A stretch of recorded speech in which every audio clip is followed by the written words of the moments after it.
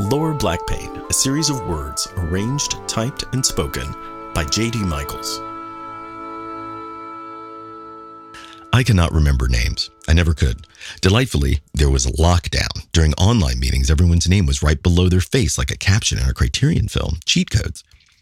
Hello, Patricia, I would say at school leadership team meetings. How was your weekend? Rebecca, I would nonchalantly add.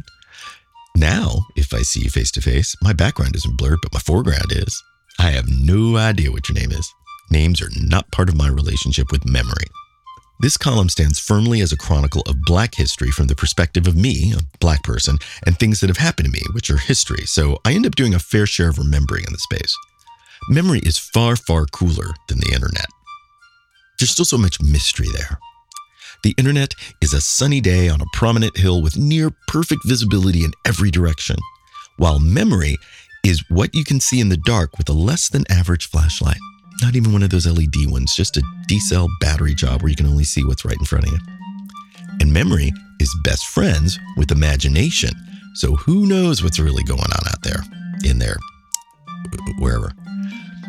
What I like best about memory is that I cannot remember your childhood. Even if we knew each other as kids, I don't know what it's like to be you. Online, we could binge-watch the exact same thing on a streaming service from opposite ends of the earth.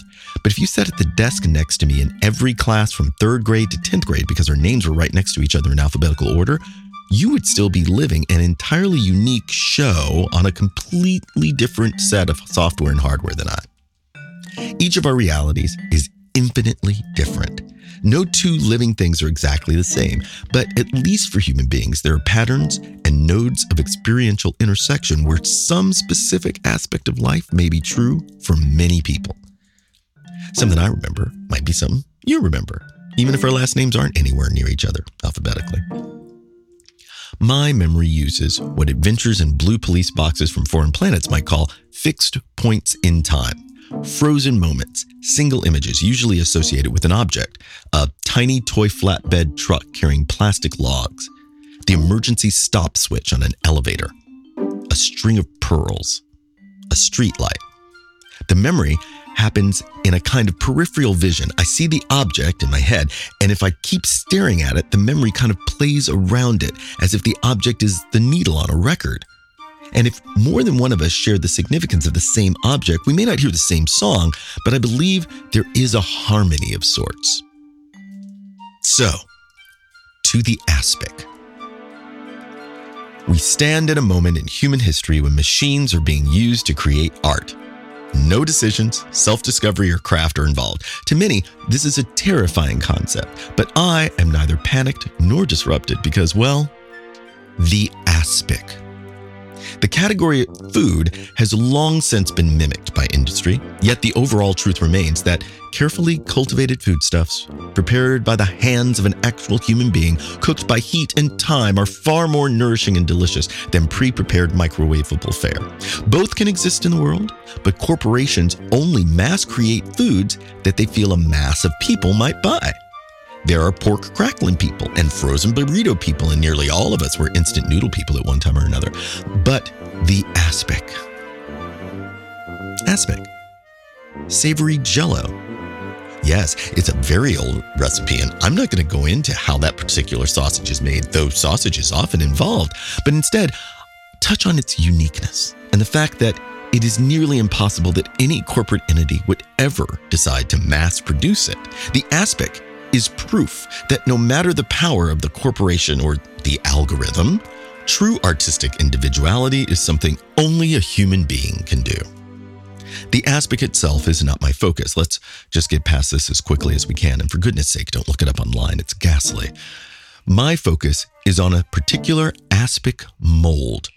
See, the point of the Aspic was that it gave gelatin the chance to serve as main course rather than side dish, a concept so metaphorically rich.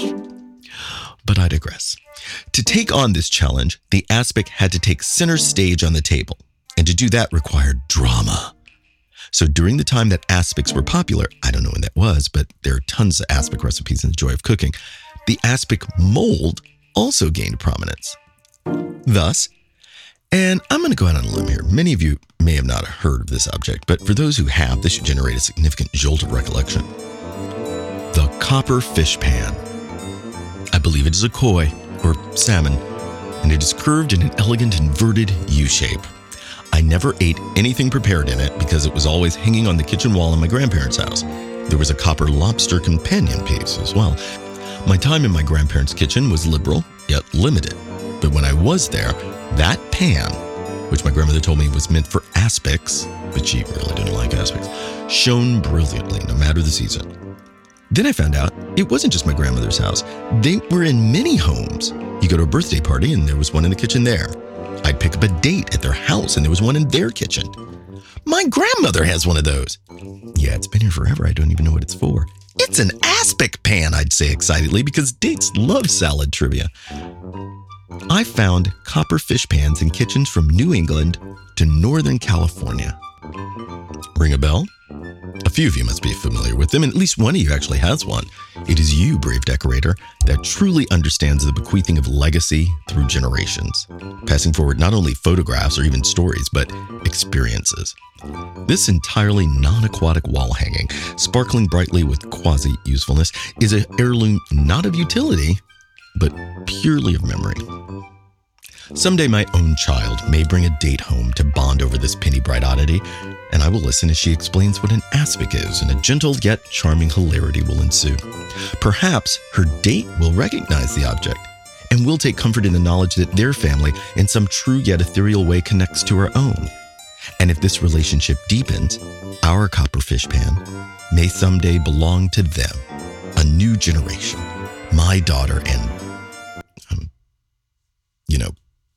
what's her name?